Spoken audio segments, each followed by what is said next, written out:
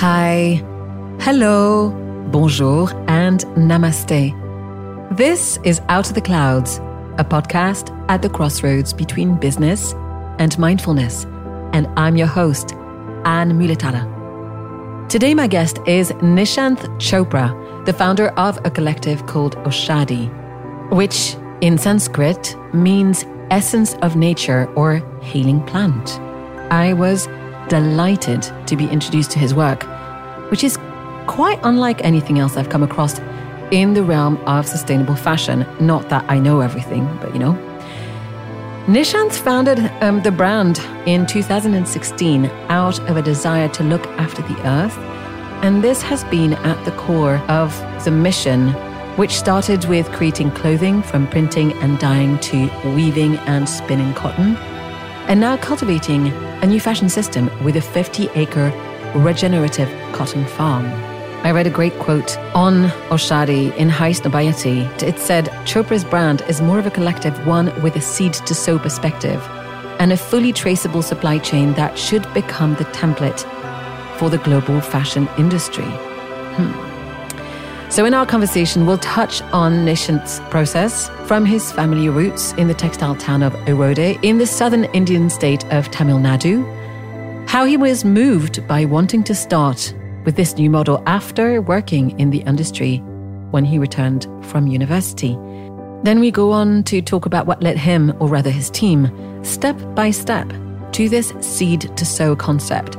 Also not just looking after the soil, the production, etc., but looking after the farmers and artisans who collectively work on this project. Now, I must note that the sound quality isn't the best throughout this interview, and I hope that this is not going to deter you from listening to this really fascinating entrepreneur who's just choosing not to stick with the existing fashion production model. I hope that you'll get inspired by him as much as I did.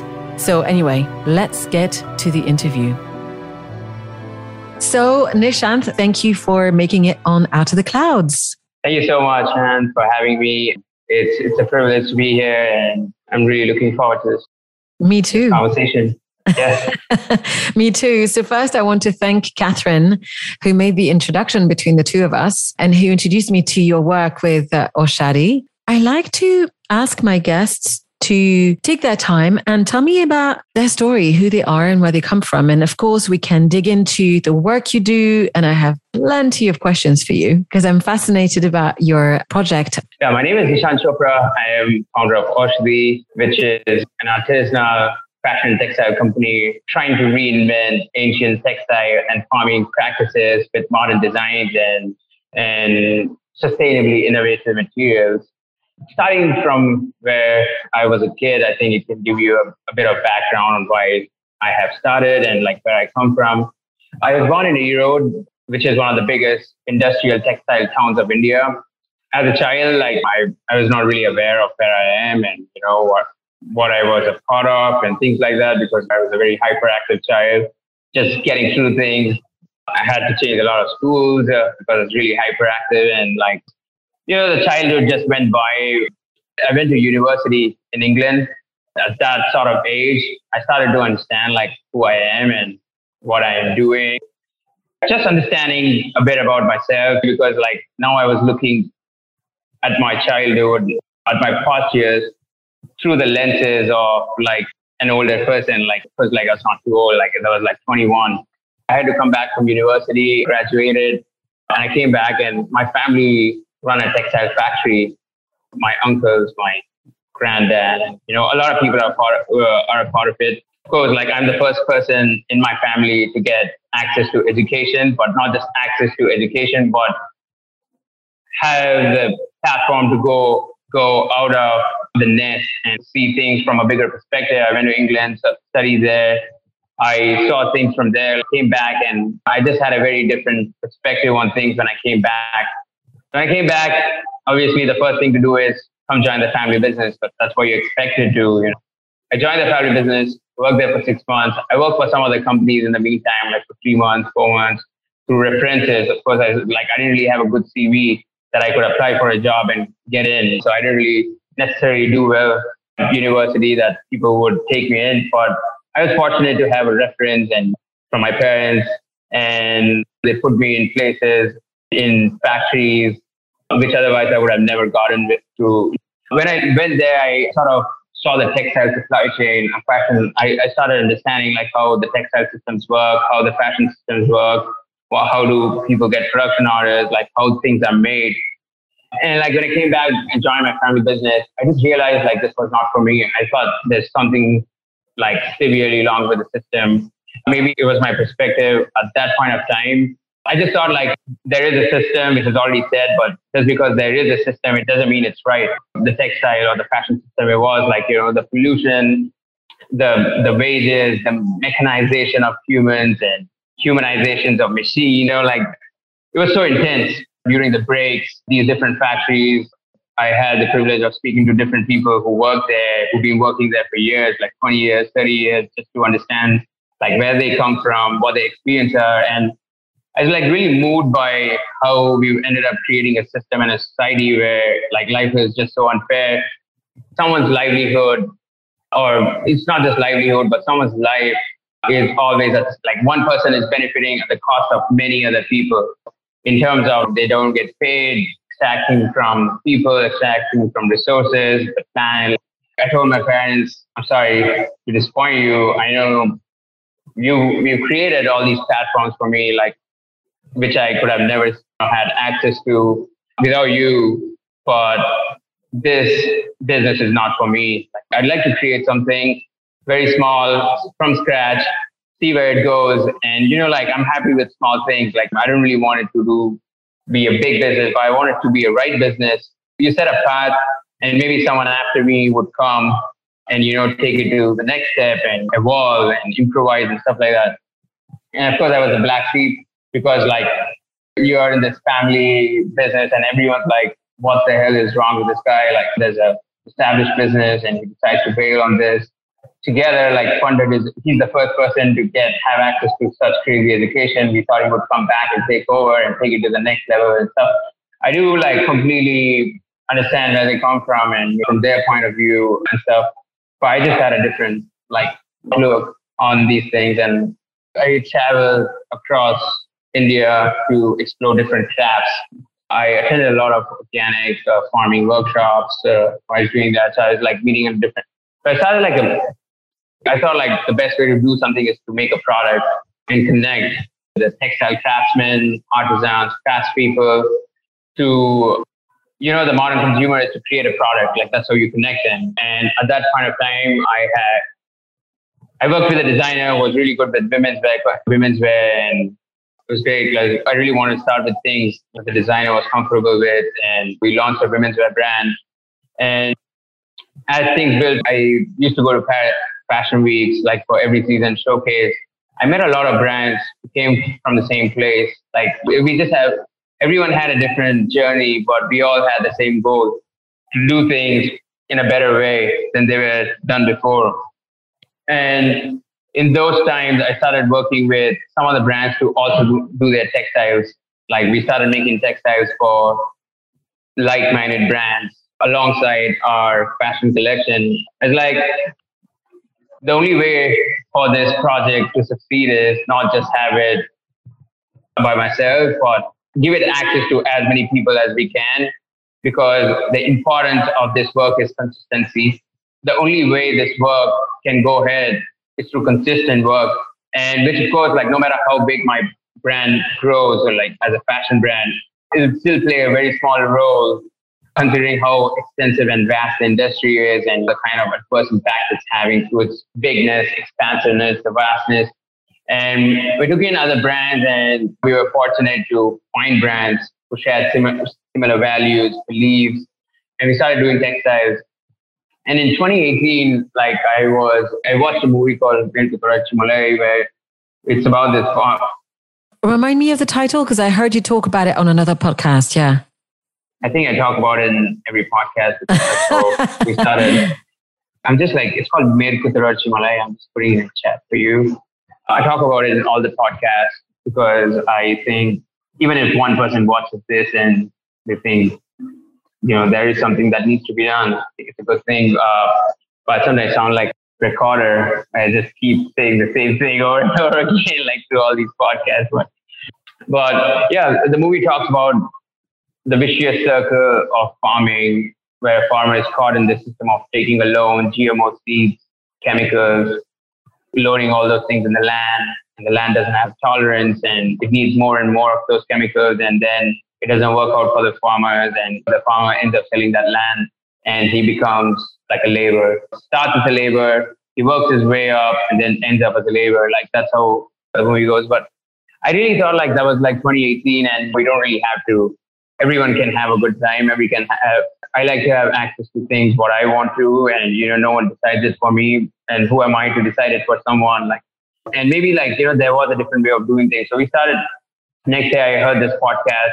Rebecca Burgess from Fibershed. She was speaking about the things which I really wanted to create. I didn't really know at that time it was called regenerative farming or things like that, but I just really knew that there was an ancient traditional Indian way of doing things and creating an economy near the supply chain. So, low carbon footprint, everything within their village, everything working as community, as one, and a very tight-knit supply chain. I saw this photo, like a ancient Indian textile supply chain, where it's just a small circular map where I think someone from the family is farming and someone from the family is like weaving and someone from the family is spinning, and like, it all comes together and they go to the market in the same village and sell the garments. That's this tiny, harmonious supply chain which existed back in the day. Like an ecosystem of its. Yeah, it was an ecosystem, but we've come way, way ahead since those times. The globalization, the world is now that village. But that's not true, like, to be honest. There can still be a lot of micro ecosystems in this world. And then it's like, we create this ecosystem and then we can sell it to different parts of the world, but everything has to be produced here. Like in this 100-kilometer radius of where we are, let's try and see, like, 100 kilometers is still a big place, but still very tiny compared to thousands of kilometers every fabric. Like, you'd see a cotton traveling from Australia, going to Istanbul, getting spun there, like, and then woven in China, possibly, I don't know where, but like it then goes to Portugal for sewing. And then from Portugal, it goes to the US. And then from the US, it gets distributed across the world again. You see, like, compared to that, our cotton grows here, it's spun here, it's woven here, it's sewn here in these 100 kilometers, and, it just goes straight to the brand. So you see what I mean? Like, there's such a big part of traveling that's brought down. I don't really know, like, if you ask me how much carbon emission, is it carbon positive or carbon neutral? I don't really have answers to that. And I'm just really, like, surprised when people have such specific details, how people can be so accurate about such invariable processes and stuff like that. But I'm pretty sure our supply chain is very, very efficient in its way. So I'm pretty sure the carbon it produces much lesser. I don't even know if it's positive or not, like neutral. I don't even know what those words mean, but yeah, I just wanted to make it efficient, but also community centric, but also a ruralized supply chain, which we are starting to create. I wouldn't say it's established, but it's a start, like it started. That's fascinating. Now, I remember reading, I think it was in the Vogue article that came out, I want to say in 2019. I remember you saying, and you mentioned it just now, that you saw the real negative effects of that super industrialized textile manufacturing when you got back. And I was wanting to know, you said, when I came back, you complained quite a lot. I thought that was funny. But then you decided to do something. I'd love to know, so what made you go from complaining to acting and deciding to do it differently? I think if I kept complaining, I would be this really annoying person who'd never want to hang out with, like, you know what I mean? And there's no point because it doesn't bring change. It just creates like frustration and frustration, which I was creating that within me. And like, I really wanted things to stop, and then I realized like things are beyond my control. Like, but there are things that I can control and like kind of channel those things. I can't change everything, but I can create this tiny space where things work differently. And that tiny space, you never know, like after me, what happens. Like you can't really bring like a massive, can't change the world. I can't change the world in my one lifetime because I only have limited number of years.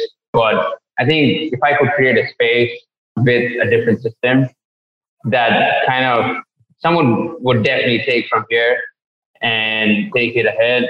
And that's the start of something. Like everything is a start. Like you have to sow the seeds, the seeds, and that's how things grow. And like some seeds grow, so it takes hundreds of years for a seed to evolve into a tree. Some trees evolve in few decades.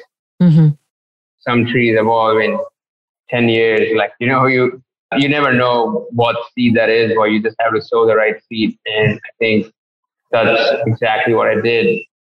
I don't think like our system is perfect or like whatever it is, but at least like we start somewhere and we evolve as things grow.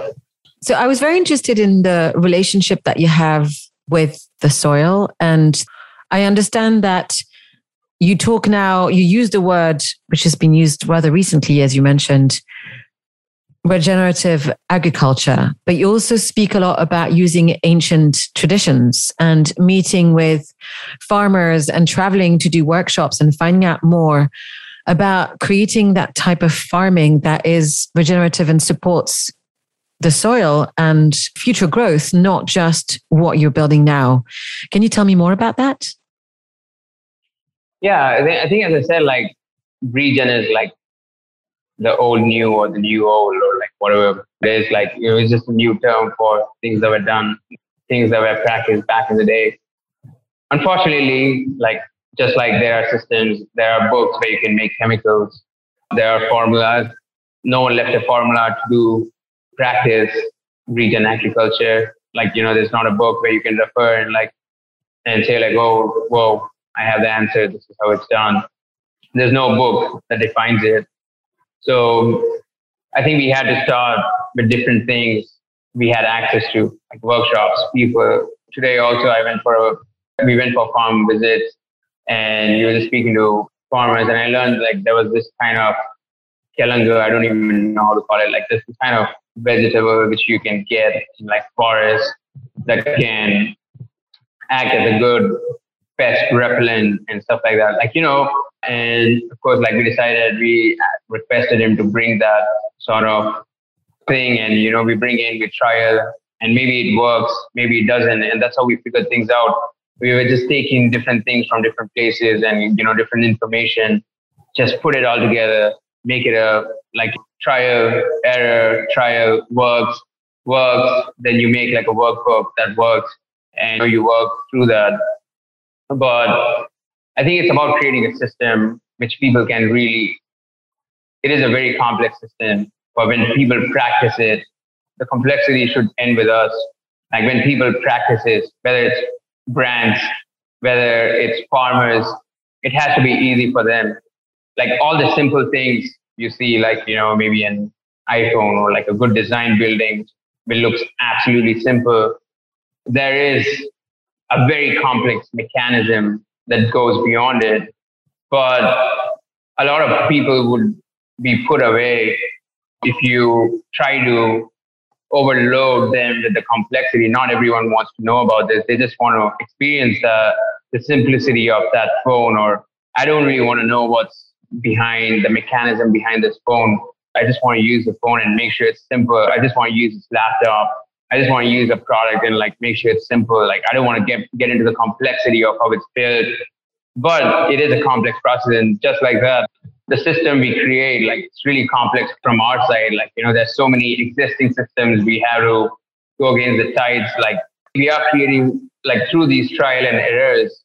That's how we figure out like the complexity, but also the solution to make these complex things simple. And, we take those simple things and give it to the farmers, give it to the brands like, hey, you want this fabric, you want a regenerative cotton fabric, this is it. There are brands who want to know more about the complexity of the system. They want to learn.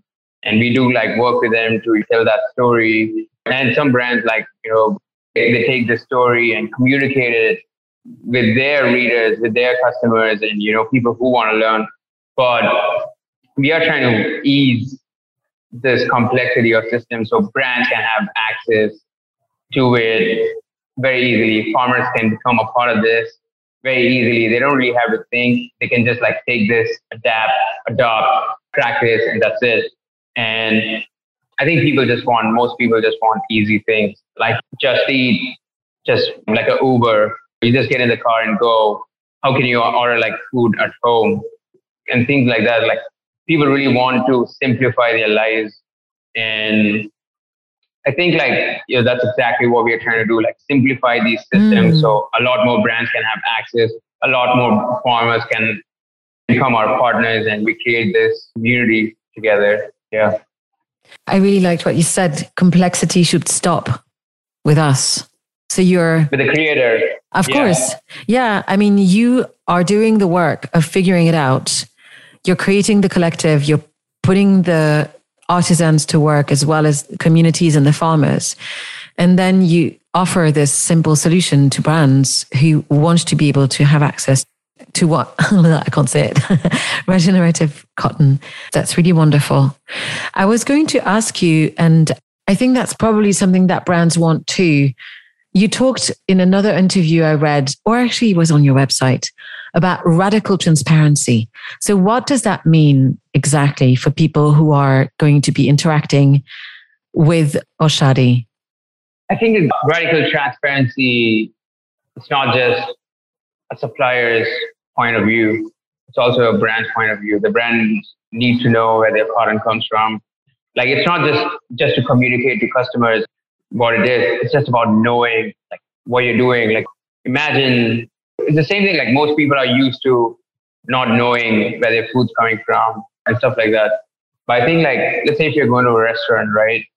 Let's say the chef cooks you food from a really bad farm, and that's his duty, the chef's duty to make sure the food we get from like he cooks comes from a good farm. It's healthy, and the customers who eat it also are assured that the chef or the restaurant people like have ensured like the food's good. Same way, I think the brands, when they make stuff, they are guaranteeing, they are standing behind their product that this product is good. Whether they say it or not, that's what it means. A chef's not coming out every time you go for lunch saying, hey, you know what, I use the best raw materials. But you just think it's obvious that he has to be doing it because I'm paying this much to be in this fancy place or like this nice place. And I know that the food here is going to be good.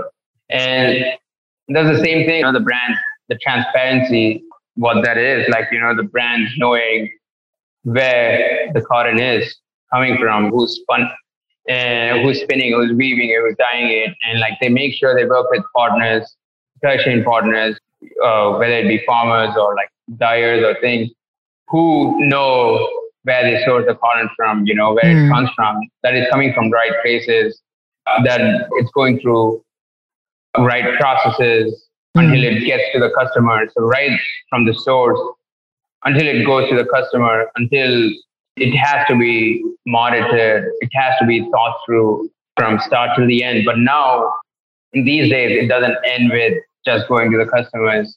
It has to find its way back to the soil or find its way to the recycling place. And radical transparency, I think I used this word when things were like, I thought were like linear. Like when we first started, like it goes one way. But then as things evolve, I think that was like the first years, like, of me figuring out like what's going on. Now it's circular. Like you start to understand that everything you do has a ripple effect, and it just comes back. It has effect, it goes round and round and round. And which means the transparency is not just that, but it's about you're creating a product, but you also think what's its life cycle. And life cycle is never ending. It doesn't end. The cycle. It becomes soil, maybe it comes back out as a plant, or it becomes a garment, and then you recycle it, and then you re-recycle it. For example, like when we first started doing this regenerative cotton, we realized that in the spinning process, there's like 20-30% waste. So we tried to see like if we could use that waste to make another yarn, which we did. So we made like a recycled cotton t-shirt. Wow. From that stuff. But then we realized like in the recycled t-shirt making process, there is a cutting waste. And now like one of the brands we work with have used that waste to make applique on one of their shirts. So that's like recycling the waste from recycle. Wow. Jersey. And then you're like, it has to keep going on and on and on, like until you can see it or until you can control it. When it goes beyond your control, there is another system hopefully people will have access to in a few years, or, because so many people are working on recycling stuff and stuff like that. But I think radical transparency, it's just like as much as you can see, like where's your packaging coming from, or, the ink you use to print papers in your office, is that like degradable, or like, it's more about like for within. I think people always like confuse it with outside the radical transparency, but it's about within. Like, and once each person or each brand starts looking within, like how transparent their processes are, I think there's no need of going out and changing it. Things would start changing. Like it's every single brand doing that. Hey, what do I do this? I review. And if I see something can be improved or improvised, let's do that and then do more. Yeah, that makes sense. I really enjoyed your food metaphor because actually you and I were just chatting before taping this, and you were telling me that you were in Paris not so long ago, and you just got me thinking that in some nice restaurants, not even very fancy ones, but obviously also in the very fancy ones, chefs take so much pride in talking about where the meat comes from, where the fish comes from, where the vegetable, and they have a relationship with all these farmers and all these producers. So I guess that effectively what you do sounds very close to, I would say, how great cooks and great restaurants treat their produce and the supply chain for their clients. Yeah, I can also relate to that. Like, I went to this absolutely amazing cafe in Milan like a couple of weeks back. It's called, I don't know how to pronounce it. It's called La Chisateria or something like that. Yeah. But when I got in, the chef came in and he was like introducing these, like, hey, today would you like me to take you through the thing and through the menu, and I can explain. So I just walked with him. Yeah, it was an amazing experience. But whilst that was happening, I was also thinking about the work like we are doing. Like, that's what it is. The other chef is like, hey, what's on today's menu is these block prints, with a cotton that grows on this farm, and it's regenerative grown and like dyed with these stars, and it's woven by these people, and like all these people were paid this much. When it comes to you, it was sewn for like a couple of hours, and it's to you. So that's the mix in the menu today. That sort of stuff. Yeah, I know what you mean. Yeah. I love that. You can totally sell it to me that way. Let's go a little bit granular here, because I understand that you didn't only go out and start working on the cotton, but you also looked at all of the other things. As you mentioned, right? You went within and you continuously look at how you can better things. And so one of the areas that I thought was really fascinating is how you also worked on natural dyes, because we don't think of the chemical impact. Well, we don't talk sufficiently about the chemical impact of dyeing clothes. And so how did you develop the natural dye process, and how does that work within your collective? I think like it's also, again, the same thing, just like every day, just sit down, like, what is it, what are we doing? Are we dyeing? Like, what was the impact it has? And what are the other options? Is there something more? Like, even today, a few weeks back, we were also seeing like if the natural dyes are actually good, because there's so many natural dyes. They also travel different parts of the world. to get here? Is that sustainable to bring like a natural dye from Central Asia or like a different part of the world to bring in, import that and do it? Because there's so much waste locally, but within the local waste, are there ways to get like all these colors? And things like that. There are like, so many new things like mushroom, natural dyeing from mushrooms, different kinds of pigmented mushrooms. People are doing like bacterial dyeing and stuff like that.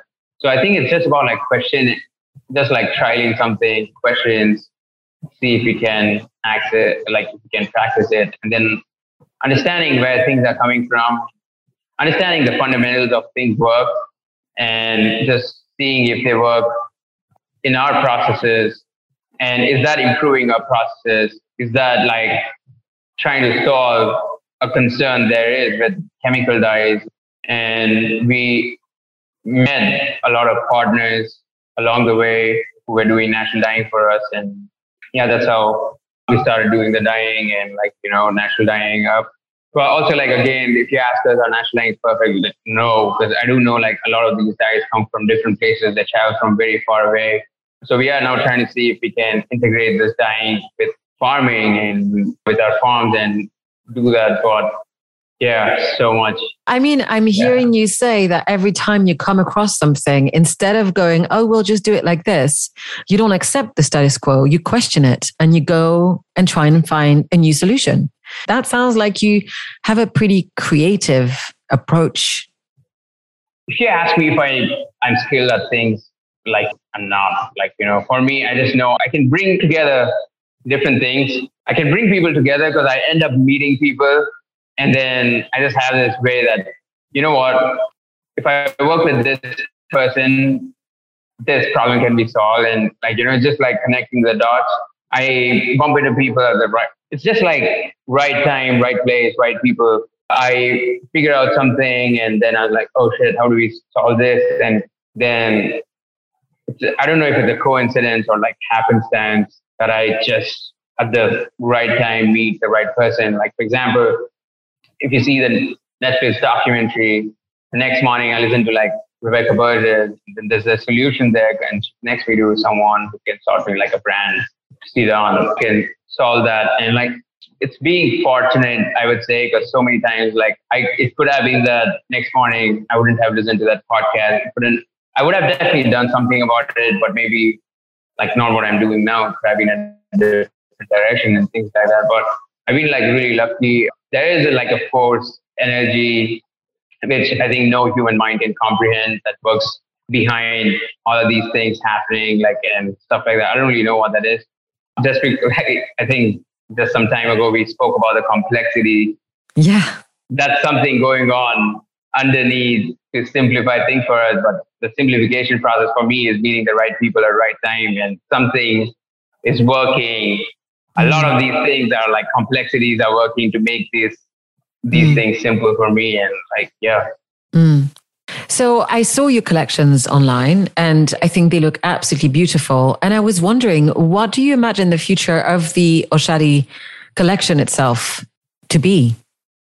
We kept our collections on hold for a year and a half now, because once I figured this farm project out, I didn't really want to launch a collection until or unless everything we made was from our farms, like from the farms we had. We were growing cotton and things like that. So I didn't really want to so it was because initially you also need funds to be able to make these different kind of fabrics to grow the cotton for a year and then hold that stock and make clothes, different kinds of clothes, and really think it through there's so many things like counts of yarn, different weaves of fabrics. For different weaves you need different counts. Will I be able to afford to make these different counts of yarn? And we kind of figured these things out a few months ago, probably 6 months ago, that okay, this is how we are doing things. So we are now finally working on a collection which will come out in the next couple of months. It's a women's wear collection, but also an androgynous collection. I really love this idea of having the same clothes for both men and women. It's just so easy. It would just simplify so many complexities there are, again, with size charts and gender, stuff like that. There's so many different things that work. I really wanted to create something that's really accessible by anyone. It's not specific women's, specific men's, but everything. But yeah, we are working on it. A lot of different crafts. I really wanted this collection to be a whole representation of what we could possibly, the potential of craft, the potential of regenerative agriculture. It should be a reflection of what is possible, and you don't really have to go in the traditional route, but you can take the new route and still do all these amazing things. And I think the new collections is going to be about that. And it just, of course, it took us 2 years nearly to come this far, but yeah, I think it's coming out very soon. I'm excited to see it. I heard you speak before, and you touched on this very early on in our conversation about the human component, the importance not just around the community and the ecosystem that you discussing were created between different people in the same family or in the same village, working different parts of the life cycle of a garment, but also the respect or the lack of respect that's been coming through in the way that we've been farming out, forgive the pun, the low textile workers of India and China doing the sort of the low labor and getting a lot of just disrespecting the quality of human life, the value of the work that was brought up. And I heard you speak very skillfully about this. So could you talk to me about what this means to you and what you guys are trying to do in terms of the livelihood of the people who are working with you? I think the first thing is like, what I just find so strange about this current system is like, who am I, like, as a person to have to decide a minimum wage or to decide about someone else? I wouldn't want someone to sit down somewhere and like think, oh, you know what? I want Nishant to have this life he can have access to good health care.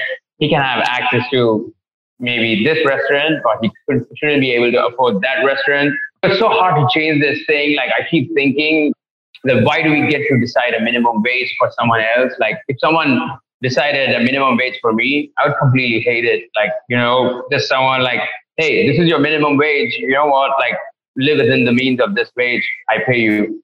And unfortunately, we are brought into the system, and like, you won't believe this, but a lot of these workers work for 12 hours every day. And one of the things what we wanted to do was try to see like this 8 hours. I don't even know if 8 hours is a rational number of hours to work, but that's what the world is. And like, I'm trying to see like, if we can make sure we pay the same amount of money what these guys work for 12 hours. The reason they work for 12 hours is they want to get this money. What if we pay this money to the people who work in 8 hours? And is there a way we can like cut out all these night shifts? So we completely evaded all these like night shifts, 3 shifts system. Like, we just have 1 shift with some overtime every now and then. Of course, like, fashion is a very demanding industry and it can't work with like overtime at this pace, but we have like not multiple shifts, just 1 single shift with a little bit of overtime sometimes, and trying to make sure the people we work with make the same income in 8 hours, which they'd have to work 12 hours for in a different company and stuff like that, which means all your prices go up. Yeah. Like, everything goes up. But there are brands like who understand this and who share the same values as we do. And as I said, like, very early, I had this fortune of meeting these brands who share similar beliefs, fundamentals as we do. And that, yes, we are okay. I'm pretty sure they're selling at the same price as a lot of their competitors do. But the making cost of their stuff is a bit high, like, compared to the competitors. But they are willing to let that go to create a better system. And that's how it works. Like, you have to let go of things. Yeah, there's an opportunity cost for everything. If you want this, you let that go. If you want that, you let this go. It depends what your priorities are. As a company, we decide how much we pay them. There is a set standard. But there is also a question of who is someone to set standard for someone else, like someone's lifestyle. I'm basically setting a standard for someone's lifestyle. I don't know if that's right, but that's what I can do at this moment. Like, I just think I'm still unfair, or as a company, we are still unfair, but we have to thrive as a company. Like, I can't just like say that, let's take this, divide it equally. Like, unfortunately, like this would mean end of company in a month. Like if we decided to. But there is like, as I said, we are creating a space where we start something, but things will build on and on and on. And there will be a system. I'm pretty sure one day that would be more fair to what we have now. Yeah. It's really inspiring. It really is. And I think that there's not just brands that are going to trust you with that and who see the world like you see it and who want to make that change. And either they'll absorb the costs, right? The difference, or they'll just put their prices up and tell their customers why their garments are more expensive. And I think that there are customers, like I'm pointing at myself, that would totally want to spend money if I know that this is what I'd be supporting on the other end. I'm sure that there's more than demand nowadays. We just need to be able to support you in whatever way we can. I also know that you are obviously a very eloquent spokesperson for the crafts of your country, and there's many. I know that obviously there's the growth of the cotton, the farming, the weaving, the sewing, the block printing. But I heard you say that you don't want to make the artisans seem like they are less a person, because when brands collaborates with artists in Paris or a Parisian atelier, it always sounds like a very elevated collaboration. And you want to elevate the Indian craftsmanship in a way. Could you talk to me more about that? Yeah, I always feel that like when I go to Europe, like wherever I go, like I just think this a lot of times when people look at skin type, they have this subconscious judgments, like he is this, he is that, she is this, she is that. Partially like this, the media, the communications, the marketing, like of these different things make it seem like you have to be this skinny person, white skin. And if you have all these like things, it's just like the thing. And it's the same thing like when the brands come in, a lot of times when they look at the skin and look at the lifestyle, and look at we eat with hand and things like that, they just have this preconceived like judgment of what that person is, and he needs help or she needs help. Because I think unfortunately the systems like it's just like so deeply ingrained within the human subconscious, and it has been evolving for years and hundreds of years and maybe thousands. I don't even know. I think there is like this kind of system where you make a judgment of a person's appearance, and based on that, you judge a person's lifestyle. And based on that, you think, hey, you know what? I'm going to help. Help is two ways. Like, we get help every day. Like, I get help every day. I have like mentors, I have my family, I have like people like, I have people like you, Catherine, like anyone, like, just trying to help us by putting our work out there. And like, but that is a help coming out of respect of someone's work. There is a difference between like respecting someone's work, but then there is a help where you just think about this poor person in India or Africa, and like, you know what? I feel really sorry for him, so send some money. That is a different kind of help. Like when people look at crafts, specifically in Africa and India, like all these places, they have this notion that, oh shit, I need to help these guys. We want to come and help you out. Like, it's nothing to blame the brands, because, they have a very different lifestyle, possibly in London, like in Europe, in the US, in New York, in LA. Like they grow up with different things. They are brought up with this, at least like good values, helping. Even that is like through sympathy. At least there are these learnings and education in that person to help someone, which is a great thing. But the help, as I said, is of two different kinds. One is out of respect. One is out of sympathy. And I think a lot of these crafts people in India, in Africa, in different parts of like South America, like all these people are really like artists.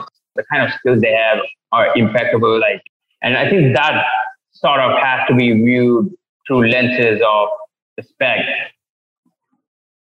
admiration, and inspiration. You look at something and whoa, what is this? Like, this man is absolutely killing it. And she is absolutely an amazing block printer, or a national diet. Like, that sort of respect when you work. And that's when the real collaboration happens. That's when, look at the farmer, the way today, just bending down for 8 hours and harvesting cotton. Who can do that? I can't be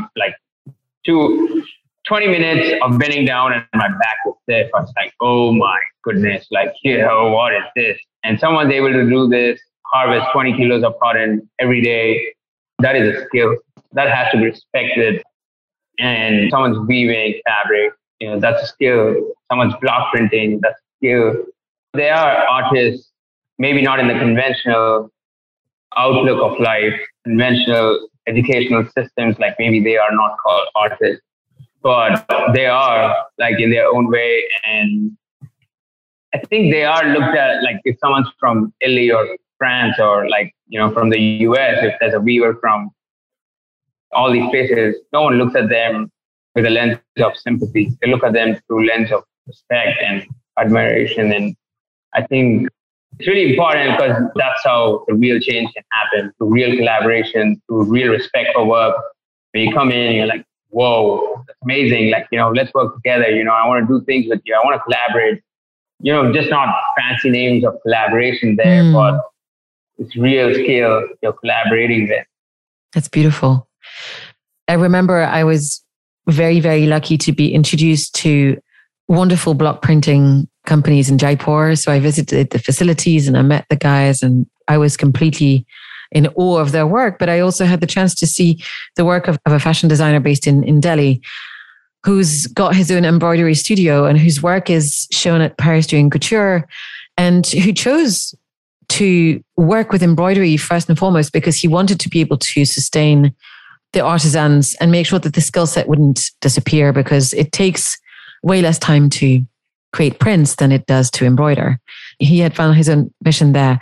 And I side with you when you say that some of these guys are really artists in their own way, for sure. There's a great connection, I think, that we can feel when we come up close and get to meet people who do the work they do rather than not know about what they do. The more we are far away, I feel that the less we get connected to the importance and the way and the skills that this person is putting to the work. That's just my perspective. Yeah, I think that's true. The way, well, let's say the tomatoes you eat today, they come from a farm. You can't go and see. You can't literally go and see everything you consume, you make, you do. Well, sort of. Yeah, now in Geneva, there's a couple of different, but this is specific to Geneva. There's a couple of new suppliers online that basically just work with local farms. So that means that everything that you get delivered is, you can tell which farm it is. There's the address. If you ever want to go and talk to the farmer, it's there. But of course, it's a very niche place. Yeah, I think I know exactly what you mean, but let's say your food that's sorted. Yeah, I know. What about your headphones? Who made your headphones? Very good point. Where the cement or the beautiful paintings you have just behind you. It's very hard for everyone to know the back end transparent stories where things come from, of different things. Someone's interested in clothing, they want to know about clothing.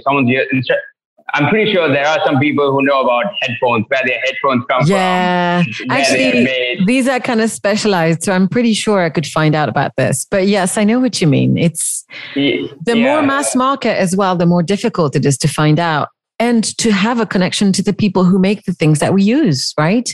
And I think that this is one of the side effects of COVID, with the supply chain suffering so much. Suddenly, everyone cares a lot more about how things are made and where they're coming from, right? Yeah, I think even if you can't have access to these things, everything, we have this choice of making a purchase, or we have this choice of getting something from brands, from suppliers, from people who can then make sure this headphone's coming from right place. You go to a vendor, a headphone seller, a reseller, you know that this person gets high quality stuff and premium materials, like good quality, not made in like sweatshops, like that sort of stuff. And I think it's really important to have that sort of traceability, and that, yeah, like just making sure when you make that choice, even though you didn't have a chance to background check, you know that this person or this brand or this company would have done that from their end, and I trust them. I'd like more of that on every level, actually. I was writing a blog post about this today, about becoming consumer activists. If we always hand and say, I want to know where this is made and how it's made and who made it, then the more consumers raise their own hands and tell brands, I want to know more and I want to get things right, the more brands will have to turn around and do better, right? Yeah, definitely. I think like that's where it goes. Like everyone, like the department stores, the brands, the people who make them, everyone, it's a part. Everyone has to be a part of it. It can't be one thing. It has to be it's a very, each drop makes an ocean, and like every single drop counts.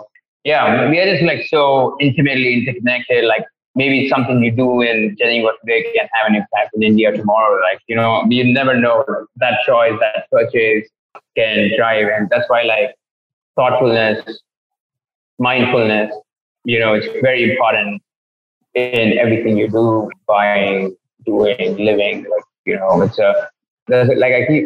But I had this conversation with a friend some time ago, and I was like, if I'm practicing this work of making this clothing in this way, I have to live through it. Like I need to eat the food that's grown in the same way. I need to buy clothes that's possibly made in the same way. When I go and speak to the people, it has to be one single thing. I cannot like do one thing here and then just go out and buy absolutely like crocodile leather stuff tomorrow or something like that, like exotic leather stuff. Because like, I do think like we have this normal line, but we also have this conscious line where like, it's just about like, you know what? I am vegetarian, but I eat chicken once a week. Like it's that sort of, it just doesn't make sense. And I think it's pretty crazy. People buy into that stuff. Consumers buy into this stuff. Brands buy into that stuff. Like, how can they think that a supplier or a brand or like a person can be one thing, but also a completely contradictory thing at the same time? Like, it's not possible. Yeah, the duality, and yet it exists. So we have to bear with it. But I hear you, and I like your image of the vegetarian that eats chicken once a week. That's that's a bit of a tough one. So before we wrap up, there's one thing that I was wondering. So personally, from the outside, looking at what you've done, I'm super inspired by the fact that you didn't just go one direction and decided to work not just the product, the raw product, but also the farming side and all of the changes that you're doing. I'd love to hear from you. What would you say to someone who wants to go in the same direction? What advice would you have for them? Just start somewhere and keep doing it and have a very positive outlook on things. And you can do what you can do. You can't do things which are beyond your control. Make sure to give your fullest to what you do. You have a limited amount of time. Utilize that in the best possible way. And it's just not giving up. Like, don't give up. There are hard times, but the good times are just a night away sometimes. And sometimes good times come when you're 20, different for different people. Yeah, I think it's just about, there's this Murakami book. It's called The Myth of Sisyphus.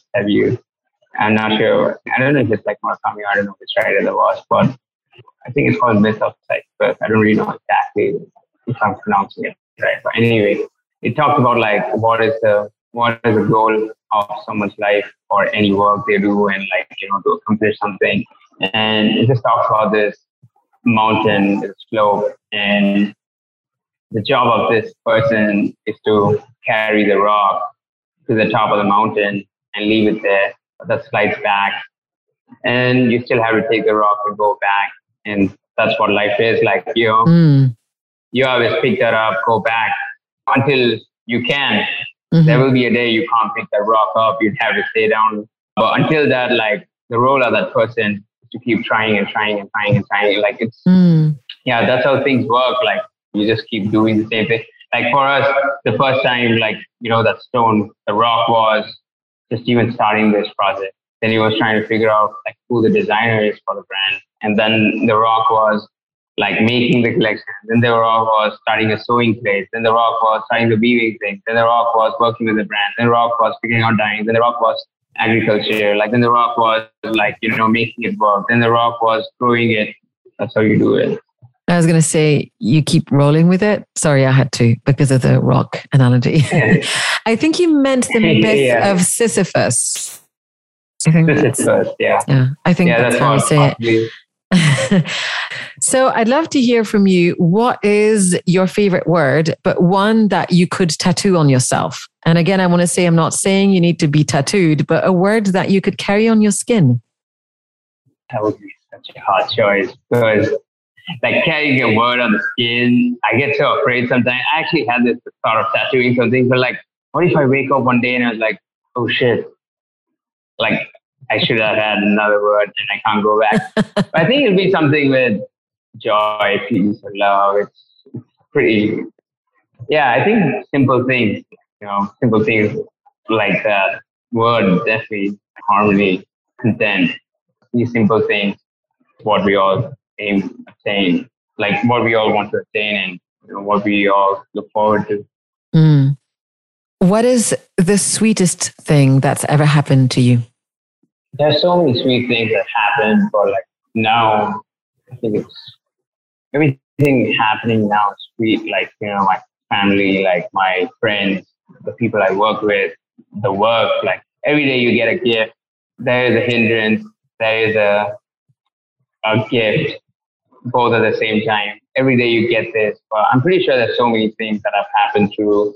And now, like, I think the work I do, I get to do, and the people I work with, I'm really happy. And like, I'm really have a lot of gratitude for the brands, the people I work with for giving us platform and for, just being so supportive and making things work for us and for me. And I think this is, for now, like now at this moment, this is the sweetest thing I could get. But I'm pretty sure as things evolve, I will have a lot more.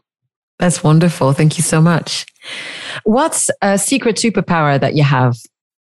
I can eat a lot of food, and I'm always hungry. Like I can literally eat after a big meal, another meal, and I can just eat. And I also think about eating right when I'm eating lunch. I'm out and just thinking about like what the dinner is going to look like, and I think that's my superpower.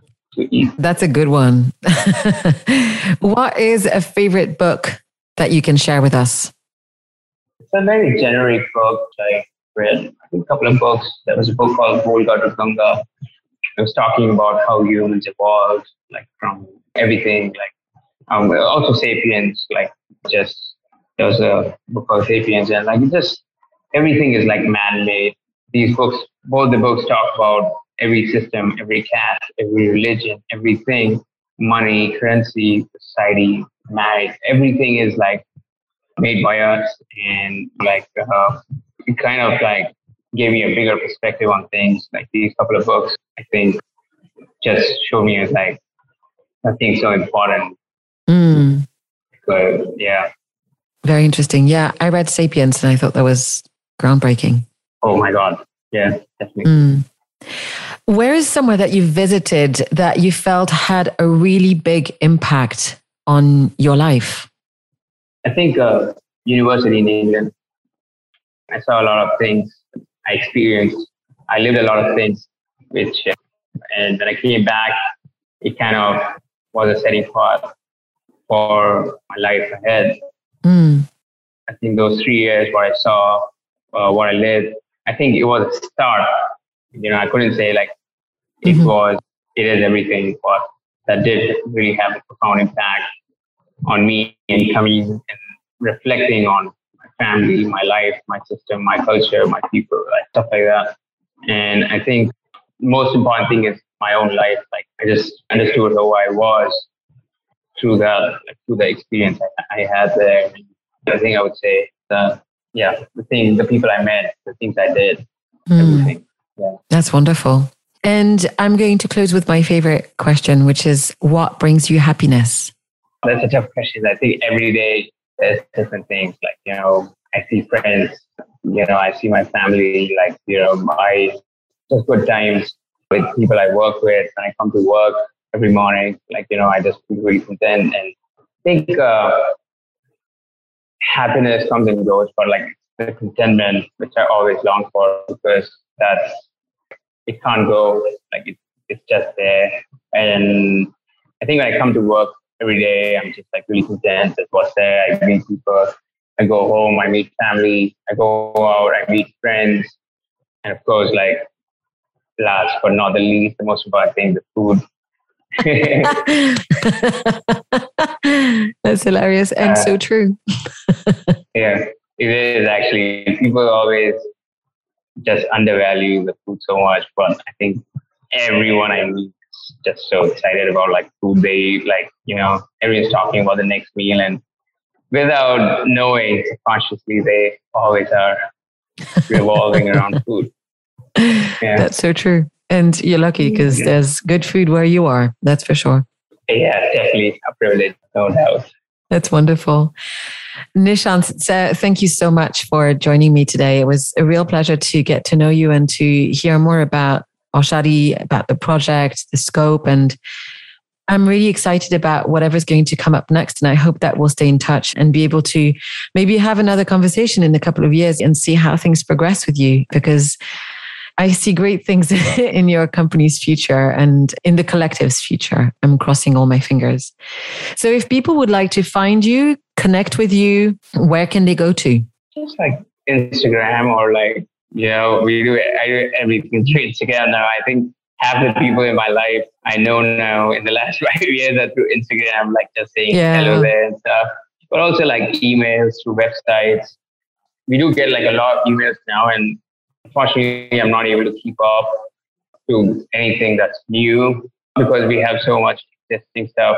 The existing partners, we need to cater to and stuff like that. But definitely, like if it's, I think Instagram or possibly website. Sure. Like that. So, that sounds really good. And I will put the links in the show notes as well, so people can just click through and discover. Actually, I really like your Instagram. I thought there was some really thoughtful things. And actually, I haven't read it yet, but there was a beautiful article that you posted about soil that was published in The Guardian. That's on my reading list. It sounded really cool. And I had just written a blog post about roots. So I was like, oh God, there's more. I need to read about soil. Yeah. Yeah, there's so many things. I think like one of the key things we want to do is like start a journal pretty soon. So there's so many things like, not just our own stuff, but so many things I come across which we can share, and about very personal to the company, Instagram, like everything we do at the company. Like hopefully we have a blog. And I think we are working on that in a couple of months. We will be able to share so many things which we cannot otherwise on Instagram, or, we don't have space there to do that. But yeah, thank you. That's exciting. Well, again, thank you so much. Have a wonderful rest of your day, and hopefully we will talk again sometime soon. Yeah, thank you. Thank you so much for having me again. And also thank you to Catherine Bowman and for introducing me. It's a pleasure to be here. And like you said, hopefully we come back to it in a couple of years. Yeah, absolutely. Thank you. Thanks again to Nishant for being my guest on the show today. As always, you can find all of the relevant links of what we talked about in the show notes. So friends and listeners, thanks again for joining today. If you'd like to hear more, you can subscribe to the show on the platform of your choice. And if you want to connect, you can get in touch with me at Anvi on Twitter, or Ann Munithaler on LinkedIn, and at _out of the clouds on Instagram, where I also share daily musings about mindfulness. You can find all episodes of the podcast and more as well on anvimulatalo.com. If you don't know how to spell that, that's also in the show notes. And I invite you to sign up to my monthly newsletter if you'd like to get regular news direct in your inbox. So that's it for this episode. Thank you so much for listening to Out of the Clouds, and I hope that you'll join me again next time. Until then, be well, be safe, and take care.